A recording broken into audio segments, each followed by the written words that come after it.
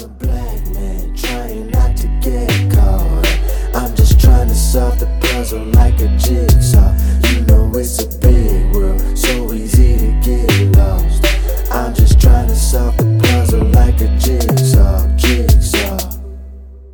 What's going on, family? This is Josh, and we are back for another edition of Sunday School. And today, we're going to have a really great conversation. I got one of my frat brothers here. My boy Robert Wallace is in the building. Tell the people who you are and what you do, man.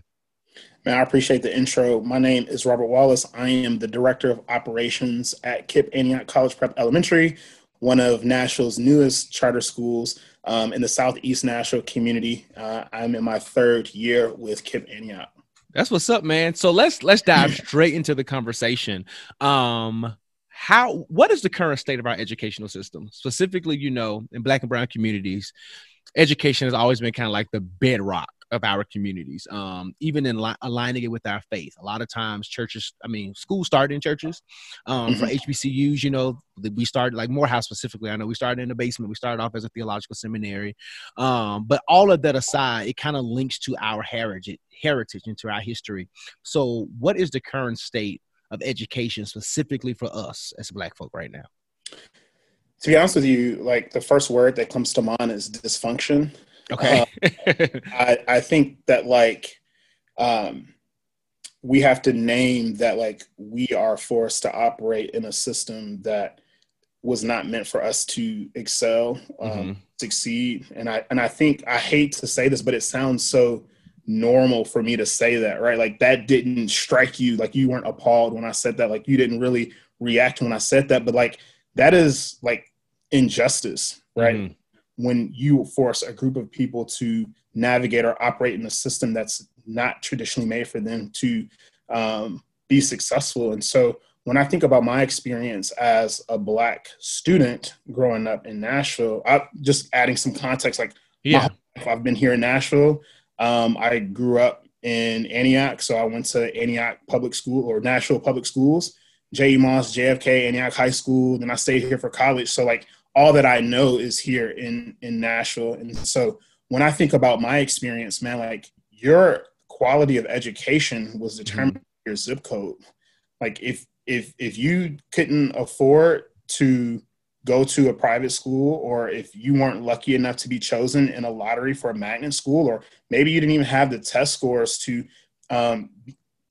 qualify for the lottery, your destiny was predetermined unless you had a support system at home to push. And thankfully, that's what my mom was for me. And that's what my grandparents were for me, is that support system to really push me, like other students were being pushed in more challenging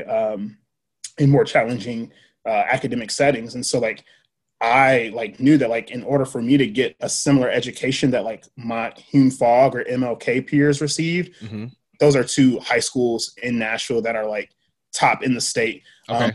For me to get a comparable experience, I knew I had to take honors and AP courses.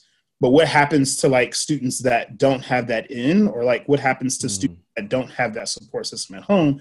They fall behind. And to be honest with you, our system is structured for you to really not think critically. It's structured for you to do, regurgitate, and perform, and that's it. Now I think we are kind of moving towards a more project-based learning initiative or a framework where we're asking students to think more critically about the content that they're learning. But even then it's man, we are using books in our classrooms, textbooks in our classrooms that are not only outdated, but are absolutely wrong. Yeah. And then also it's bringing it back to that initial word of dysfunction. It's if I'm a student that's operating in this, when I learn about people that look like me, it's always me being the oppressed, and me having, me not being good enough. No matter what content we're learning in or learning from, that's the role. And so what I really appreciate, although being in quarantine and operating virtual, although it has posing various challenges, allowed us to disrupt the system and education will never be what it once was. Like now, like the first day of school for my kindergartners, like they were on Zoom, minimizing their screen, splitting their screen. Like I didn't have access to technology in that way until 8th grade, 9th grade. And so like, what does that mean? And so like, we launched this remote program back in the spring when we initially went under quarantine, like, but we immediately noticed like, oh, like there's an equity there off the bat because we're doing virtual learning, but we're not we're not giving students and families the resources to be successful. Mm-hmm. So we actually started going virtual back in March and April, and we finished the spring semester virtual. Yeah.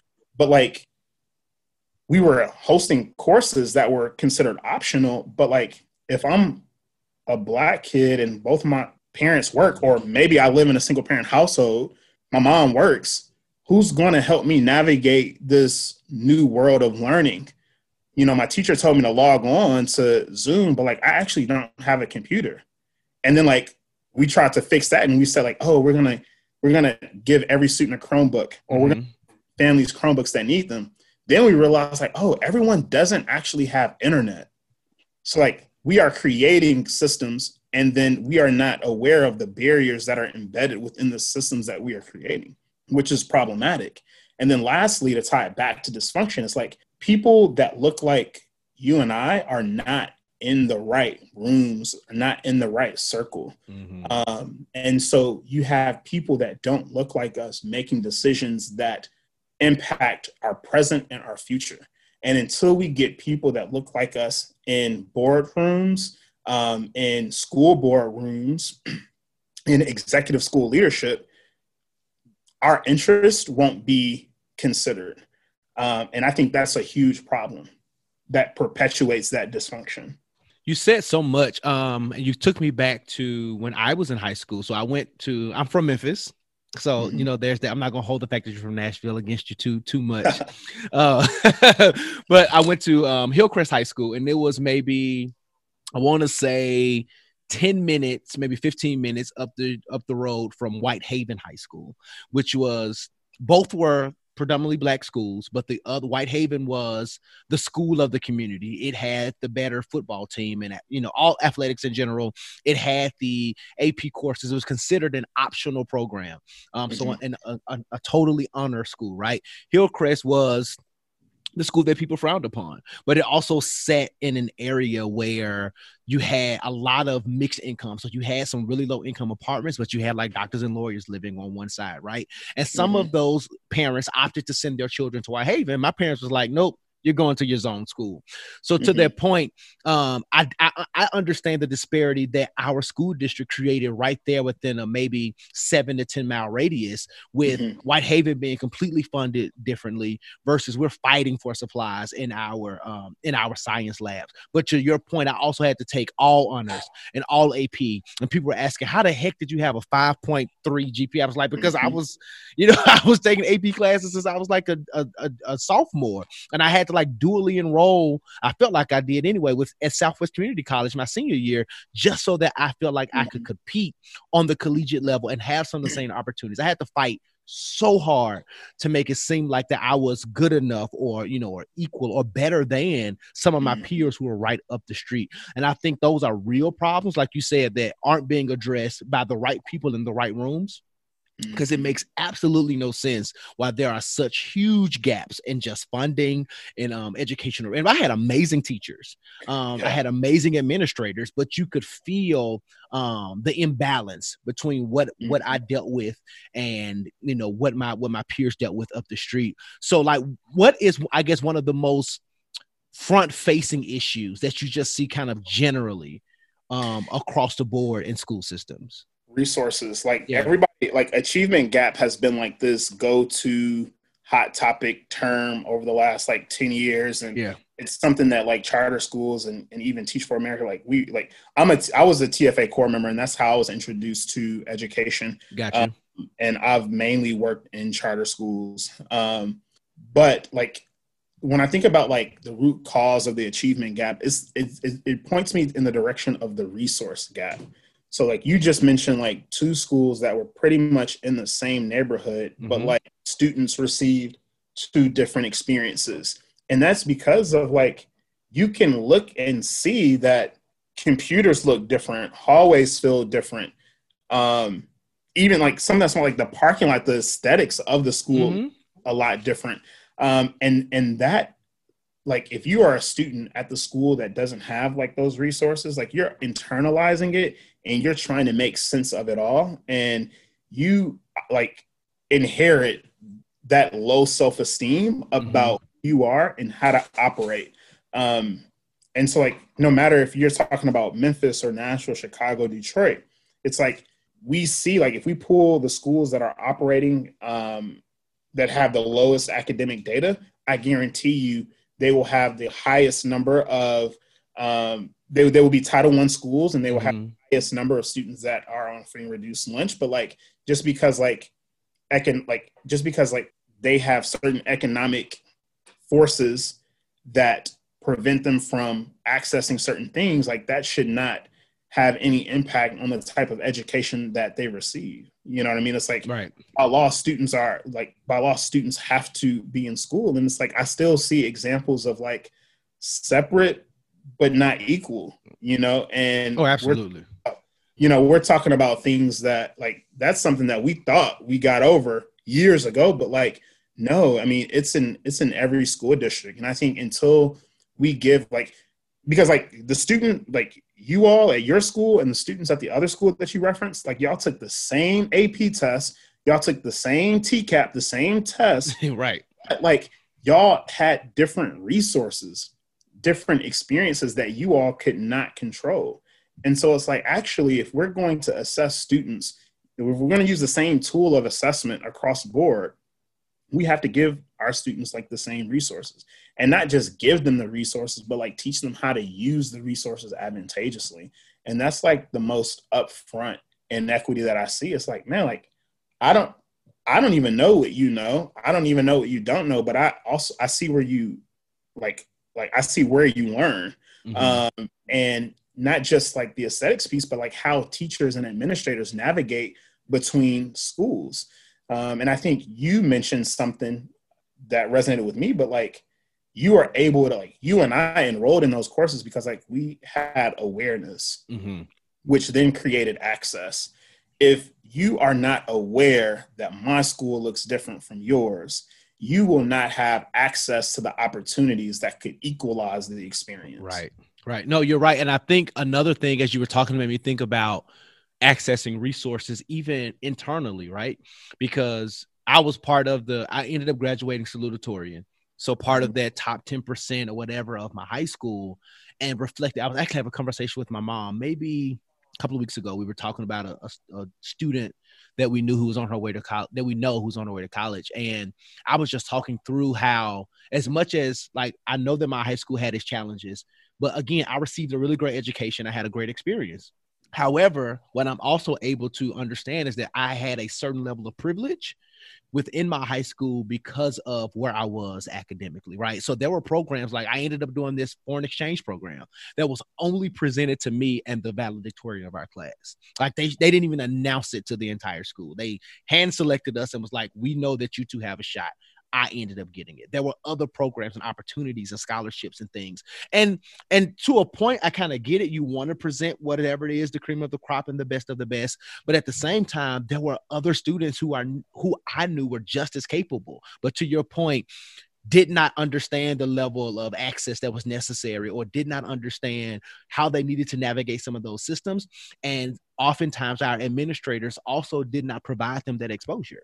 So they were kind of left to figure this thing out, on top of them not having adequate resources, but also kind of left to try to figure this thing out by themselves. Is that something that you're also seeing? Like there's a disparity, among the different schools or whatever, but also how maybe administrators and educators are treating students within these institutions? For sure, because it's like before you are an administrator or a teacher, like you are a person that's in like operating in the same society that I'm in. And like when I put on my administrator hat, like my biases don't go away. Like what I think about your community doesn't go away. Now it adjusts like things that I can say and things that I can't say, but like how I feel about you and what I think about you is still like will still hold true. Right. I think that like for me, I think the biggest thing about access is awareness is actually letting our students know or informing our students of the various pathways, because this is something that we like at my school are trying to adjust. And we've even changed our mission statement, we had to change a piece of our DNA in order to realize this change. But it's like for so long we've pushed like college readiness, college access, which of course, like there's no doubt, like once you go to college, you have greater access to various opportunities. Like that's just, it is what it is. Like that's the system that we operate in. But like, what message does that send to students that don't see college in their future, right? Does that automatically mean that they won't have access to a choice-filled life or a productive life? No, we know that's not true, right? But like, does that mean that like in the system that we're all operating in, does that mean that they will be at a disadvantage if they don't have this sheet of paper that constitutes them as worthy? Absolutely. But like if more students know about trade and about, military and, ingenuity and like STEM, like I really believe like that would increase student engagement. But like circling back to like my initial thought, like, well, if the school does not have resources to support those pathways, then we're going in circles. But like we have to let like students have to know and feel like, all right, there are options, there are pathways. Man, I think about like all of these different apps that are surfacing, like, social media, like Facebook, MySpace, Snapchat, like all of these cool things. Like never did I once like conceptualize the thought of building an app to connect others, which seems like a really like it. And when you like dilute it down, like it's super basic when you think about it. But I never thought that I never thought that like I could like entrepreneurship, right? Like that's something that that's something that was not taught in my experience. But like when you look at more affluent communities, entrepreneurship, ingenuity, like those are things that are celebrated. But like that creativity piece, like our students, like especially like our Black and brown students are super creative. And it's like, how can we compound on that interest, right? Like how can we make sure that they're able to productively tap into what their divine purpose is? How can we support that? Because like putting, circles and squares, like we're going to fail every single time. So I know you mentioned something about some of the technology barriers with the pandemic and Rona. Cause my children started their first day of school today too. And again, I have a kindergartner. We're privileged enough to him to be on his iPad and his Chromebook so that he doesn't have to do as much flipping screens and things like that. But what I guess beyond technology, what are some of the more front-facing challenges, or maybe things that's like, maybe this could work, that the pandemic has shown about our education system? I think immediately once we decided to go 100% remote, I thought about the need to involve our parents more. And I think for a very long time, we have operated under the mindset of like, we are educators, we know what's best, we know the right pedagogy to employ, we know the right framework to execute. We are the holders of like all things that happen in the classroom. But man, now it's like parents are extensions of the classroom. Like if we can't figure out a way to leverage parents, this will not work. And so we also made a huge assumption though, right? Like we said that like, all right, like we're going to get every student a Chromebook. We're going to make sure they have access to internet. So we're going to get them a hotspot. We're going to download all of the applications that they need. We're going to give them all of the supplies that they need. But like we were actually making a huge assumption that like that student had a parent there to be with them for most of the day. Yeah. So like I think about my work day, like if I had a child, like it would be very hard for me to navigate both worlds of like parent and also employee. And what frustrates me is that like we have patterns of like creating variations of the system without addressing the barriers that are symptoms of it. Mm-hmm. And so like that was like the most in our face like assumption was just like, yo, like we don't even know if we give them all of the materials, but like we don't even know if parents are available to support us through this. And man, to be honest with you, like our parents, I'm only speaking for my school, but like our parents have really, you know, showed up and showed out. Like our percent in attendance has been like 97% daily, less than 10 students absent daily. And we have about 420 students. We have about 420 students in our school. So we're talking like, I mean, that's a very small percentage. Yeah. But like, we haven't valued parents, and by we I mean the education system. Like we haven't valued, or excuse me, we haven't included. That's a better word. We haven't included parents intentionally throughout students' learning process, and I think now we're forced to because they're extensions of the classroom. And so, and then it's like that's one, but then the other one is like, how do we assess student outcomes? Like, how do we know this is working? What are the benchmarks that we're going to use that tell us like, all right, this student is learning versus this student is not learning. And then I think about like, what about the students that don't have, that need other types of academic support, extra academic support. Maybe they, you know, used to meet with the counselor once a week. Maybe they have an IEP that requires different modifications and accommodations. And like, how can we support that student? How can we make sure that despite what your learning ability is, like there won't be inequity in the learning process? And I think that's something that I don't know that we as a school system have nailed down. Because that would affect, I mean, just the whole technology piece, I would assume that's going to affect how we do standardized testing, how maybe we even measure success on standardized tech. Have there been conversations about, I know, because I think, correct me if I'm wrong, but I have nieces and nephews in Memphis. Didn't Tennessee cancel TCAP last year? Yeah, right? so they canceled TN Ready last year, and they actually canceled all state testing. Okay. And then it just made me think like, well, it couldn't be that important for us to just cancel and not make a way. Mm-hmm. Right. So it's like, well, is this really a test that we need to continue to administer? Or are there other ways to get this data? Maybe not. Maybe there aren't other ways. Maybe we just had like our hand was forced. But it just made me think about like, what's actually important in a student's academic experience? What translates to like from the elementary school experience, like what translates into, you know, making sure a student transitions and has a strong middle school experience and transition has a strong high school experience.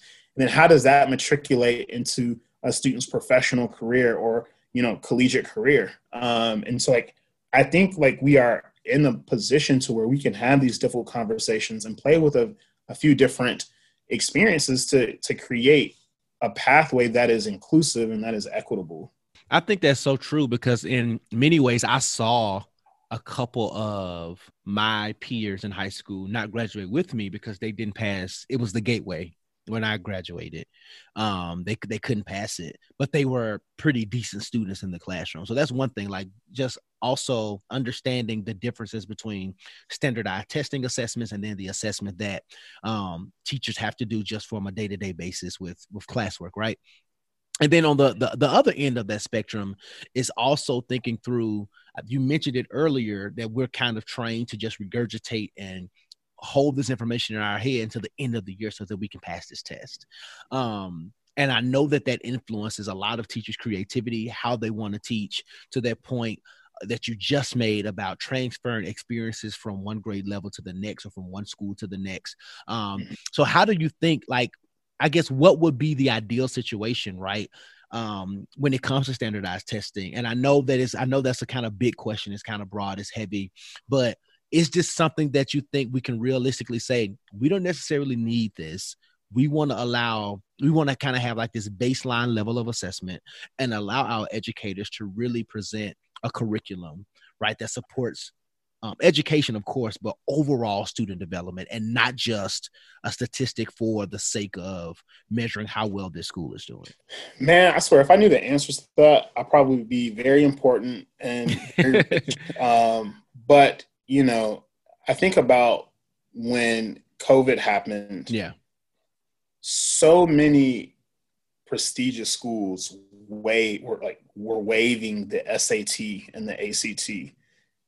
And so, to like, again, going back to that other thought of like do we still need the ACT? Do we still need the SAT? Like, I have friends that have graduated college, have received masters, and their ACT was not one that would, I mean, it's just very, very low, right? Yeah, no, I get it. Yield a ton of like opportunities. And so I think the time is now that we name that those academic tools are just oppressive tools that we use to keep groups of people out. Let's just call it for what it is. Like, yeah, assessments, like, we don't want to standardize everyone, because like if we wanted to standardize everyone, then we would standardize education. Like, regardless of if I live in Wyoming or Tennessee, we would have the same experience if standardization was important.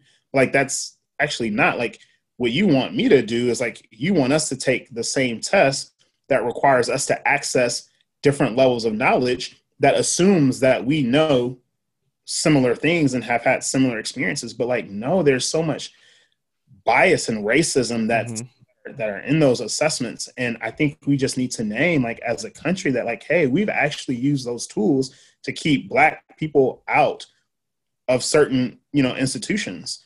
And so like, I honestly, I think standardized tests are like a super antiquated way of assessing whether or not that I'm good enough to go to your school or not. I think there are other ways of measurement. I think looking at a student's like holistic academic experience, like all throughout high school, and considering like the level of difficulty, I put those in like air quotes, but like, I think that's a far more indicator, like a better indicator of if I am college ready. And it's like, well, let's talk about like, what does college ready mean? Because I know people that I went to school with that were like very great, like awesome test takers, and like they had the 4.0s, but like they didn't finish. Yeah. Like, they actually dropped out, or their undergraduate GPA is embarrassing to even share. It's like, so what is the indicator? And like, the way that we're preparing students, like,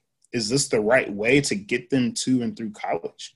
And then I think about like, well, kind of shifting gears, like, I don't think that we talk about trauma enough with our students, the trauma that they have experienced and the way that negatively impacts their life and academic experience. And I think we have to factor that in as well. Like, I mean, I'm not saying like, oh, write an essay about like your trauma, but it's like, well, that would put you at a disadvantage, right? Because like, we know that like trauma impacts the brain in a negative way. And like, that could also impact your academic experience, which can then yield, to you not being able to have access to certain opportunities because like your grades aren't good. But yeah, man, I have so many various thoughts. I think like, we just need to name that like standardized tests like aren't actually that important, Yeah, and I think that's a great segue for us to kind of round out and kind of end this conversation, because I kind of want your thoughts on, I know probably me and you specifically, but it's still out there. Our generations were groomed to do very well in school so that we could go to college, right? And it seems as if we're in this new generation where they're kind of, there's all these kind of memes and posters and billboards, whatever you want to call it, that's really pushing entrepreneurship, that college is a scam. You don't, you get all these degrees and you have all this debt. And while some of that is true, right? Like, a lot of students have student loan debt. It's just something that's crazy. I don't believe college is a scam. I hold 3 degrees, so I definitely couldn't believe that. But how do we navigate like this new atmosphere where they're kind of getting mixed messages, right? They're in school and they're hearing college readiness, let's go. And while I do believe there are students specifically cater toward like the trades and things of that nature, I also believe that we do them a disservice if we kind of allow them to simply buy into jumping straight into entrepreneurship or jumping straight into whatever without any level of preparation. So how are we navigating this kind of duality in what's next post high school? I'm in my third program, so I also do not believe college is a scam. I think what we don't do enough of is sharing the holistic picture of every pathway. Yeah. I think college is glamorized in a way that falsely illustrates this idea of 100%. Like, all I got to do is go to college and I'm 100% there. Like, all I have to do is go to college. But actually, it's so much more to that. It's like you have to go, you have to get through college, and then you have to actually have the skill set to use what you've learned and apply it. And I think the application piece is what is missing. Like, we get students to college, and of the students that go to college, like, they may not finish because now they're operating in this new system that they weren't prepared for. And they experience all of these different choices that negatively impact them or positively impact them. Well, 9th through 12th grade, like, we didn't give students a lot of, like, here's your schedule. This is what you take. You met with your counselor. They told you exactly, sure, you can opt in or opt out of honors program, but like, your curriculum was your curriculum. You had in that. You know, like, maybe you had choice with extracurricular activities, but like, the worlds are vastly different. And then, like, pausing here and going back to that previous conversation of like standardized assessments, it's like, well, you want me to take an assessment in May to see if I've learned anything or to see how much I've grown. Well, you should know that by May. Like, you should have tools put in place throughout the year that progress monitor on like my learning and my development. So we shouldn't be waiting, you know, all year to figure out where I am. Right. And then, like, we take the assessment in May, school is out in 3 more weeks. Those assessments really don't have any impact on that next year. It doesn't have impact on if you are promoted to the next grade or not. It's just, we just want to see where you are. And they're not, those assessments aren't embedded in your development in that subsequent grade. So taking it back to the current question, I think we have to increase awareness of all options. Like, you know, if I'm talking to a freshman in high school, I'm saying, like, here are the different pathways, right? Like, this pathway yields this, and here are the pros and cons. Whereas this pathway yields this, here are the pros and cons. Like, I don't think it's my place to impose my belief on you. It's my duty to let you know what's out here. And I think, like, when I think about our high school at KIPP, now we have this program called KIPP Through College, and it's a class that they take every year, freshman year, sophomore year, junior year, and senior year. And it's a comprehensive program. And what it does is it increases their awareness. And like, some of these students have heard of colleges that I never heard of 2 or 3 years ago. Right. But in addition to that, like, they also talk about those other pathways like trade and, you know, the military and entrepreneurship. And yeah, I'm right there with you. Like, for sure, like, if you jump right into entrepreneurship, like, as an 18-year-old with no college degree, like, society is going to perceive you a certain way. And honestly, I don't know if society is ready for it. Right. But I think I'm lying to you if I say you can't be a successful business owner right out of high school. Because, like, I know that's not true, because I see on social media every day, like, an 11-year-old or a 12-year-old, you know, starting a business. Thanks. Viral. But my takeaway is, like, we cannot limit our students under, like, our own frame of understanding. Like, we have to expose them, and, like, they have to stand on our shoulders and see further ahead than we can. And I think that's, like, the illustration that's not happening across the board.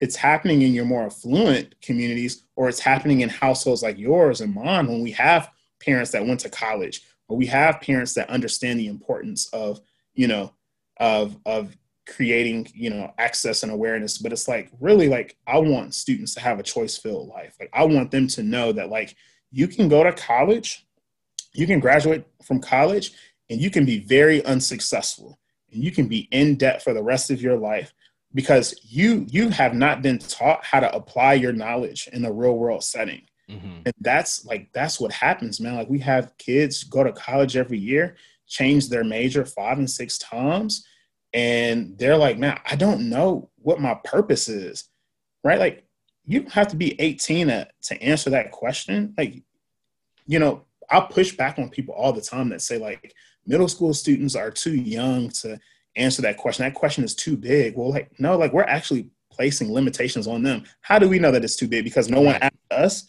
at 8 and 9 years old what our purpose was.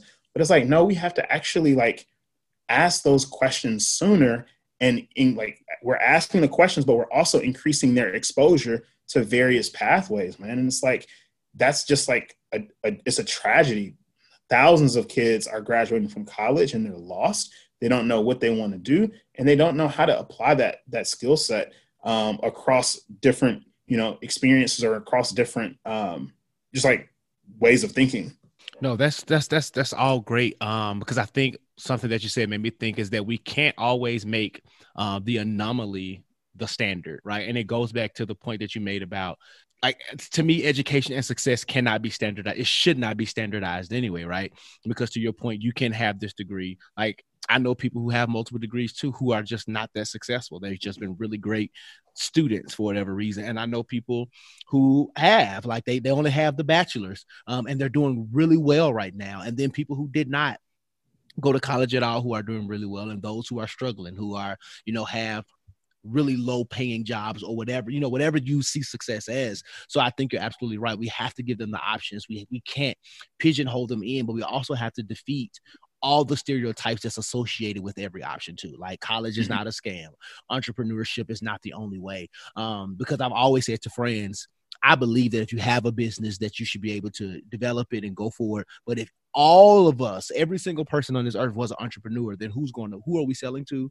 Who's going to help us work? Who's going to be the people that we employ? So I think we're, like, really dishonest and sometimes unrealistic about how we present options as well. Yeah, I think that's, like, the key there is, like, we are dishonest and we're not transparent because we have an agenda as educators that we're trying to push. And, like, I think that it's, like, so critically important for students to know what their options are. Like, if I had $1 for every time I've heard, one of my friends say, like, man, I wish I would have known that sooner. Or I wish I had exposure to that a lot sooner. I wonder where I would be.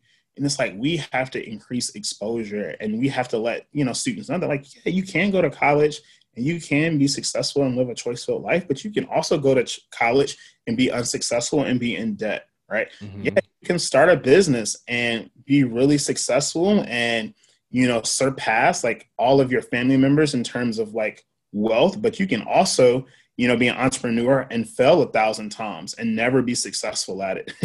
I like, we have to be real, and, like, we have to be like unapologetically real, and, like, show them here are different experiences that people have. And it's like, we need to, most importantly, teach students how to apply what they know to, like, their real world experience.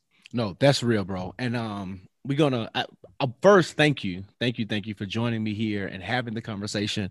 I think we probably can go on for a lot longer, because really, the one thing, just a inside note about me, is that I'm about to start studying is affordable housing policy is kind of my juice, right?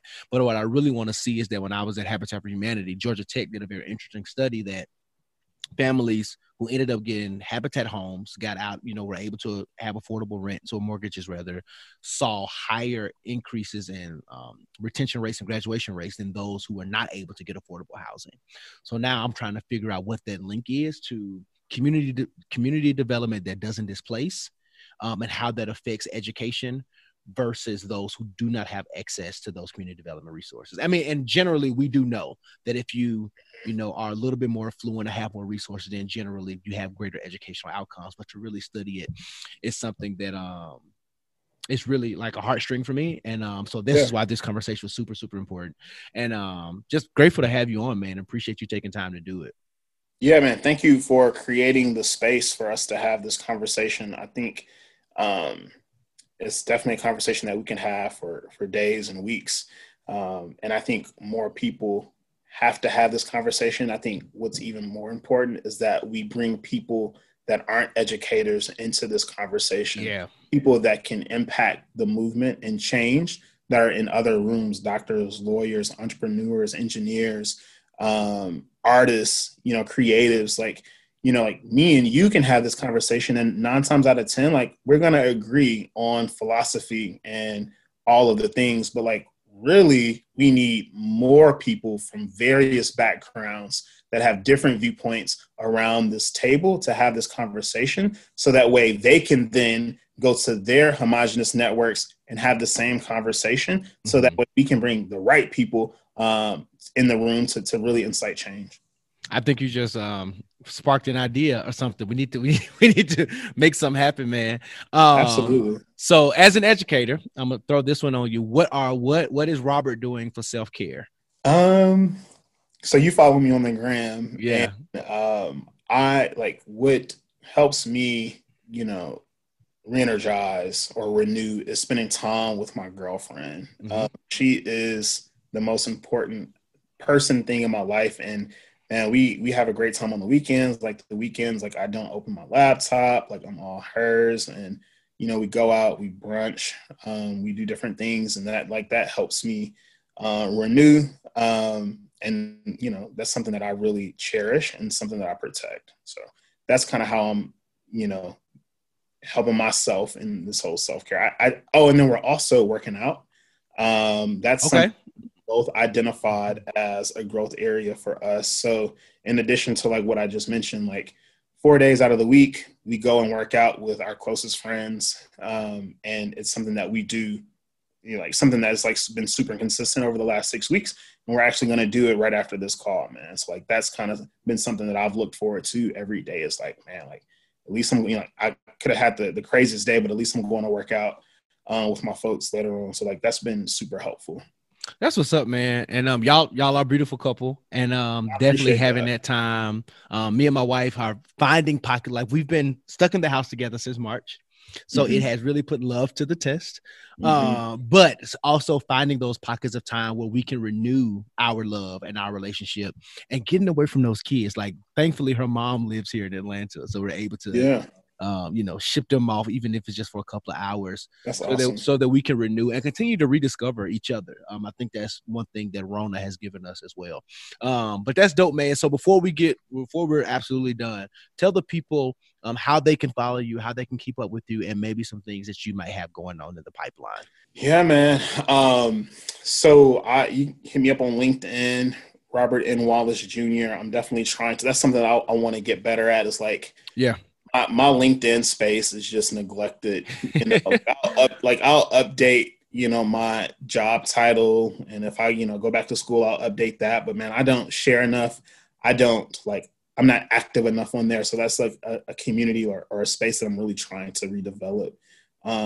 So yeah, definitely hit me up on there and message me if you want to have this conversation. I think like these conversations, like I mentioned, are super helpful for us to have. But like I push both of us to like attach this conversation to an action, right? We have such great dialogue, and then like the next day we just resume. Yeah, that's true. To wherever we were. And so it's like we gotta make sure that we in some way, no matter how small or large, but are attaching actions to these conversations. So definitely hit me up on LinkedIn, Robert N. Wallace Jr. That's what's up, man. So we're going to get ready to wrap up this conversation and go into our final segment that we call the benediction. You couldn't do it. Couldn't do it. You could never ever bring me down. Couldn't do it then, couldn't do it now. You could take my... Wow, what an amazing episode of conversation that we had about the importance and relevance of education. As many of you know, I think we said it during the podcast that the educational system has been the bedrock specifically for the Black community. I remember oftentimes bringing a report card home and my grandmother saying, if you can get it up here pointing at my brain, then no one can ever take it from you.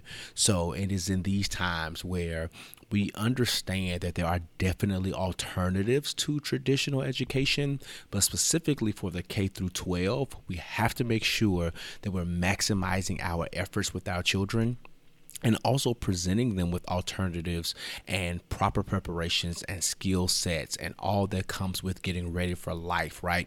And a lot of that needs to happen when they're being molded and shaped the most within the various institutions that they are a part of. So I really think this was a great conversation. Again, I want to thank my boy Rob Wallace for coming on, providing his expertise, and I'm so excited that he was able to be a part and really share and give us some inside info and thoughts and perspectives on education and what we can do as a community to make sure that we're pushing the needle forward.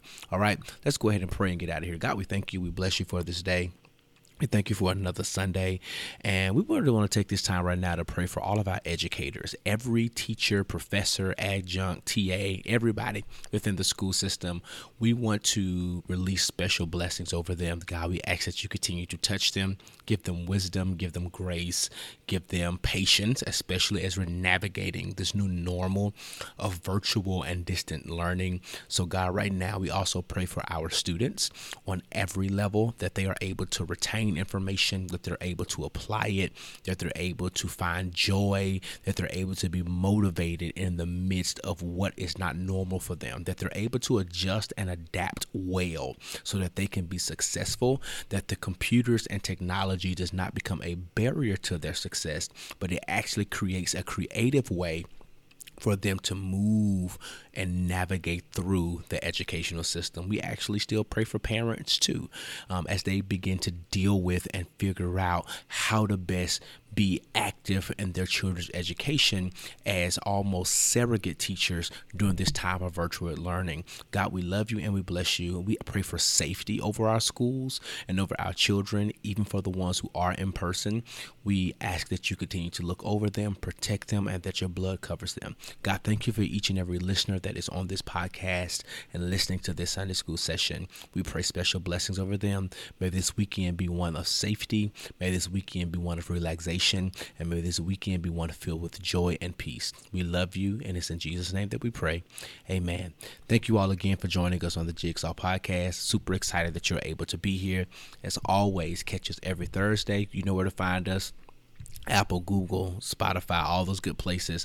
And we will see you next Sunday for what is our last official episode of Sunday School. I think very soon we'll begin to see and figure out what's going to be next for this segment. But I've definitely enjoyed the ride. I've definitely thank you all for being here with me. So until then, be blessed and do not let this world, do not let life stress you out. Do what you can while you can, but whatever you do, don't get caught with your work undone. Happy Sunday, y'all. See y'all next week.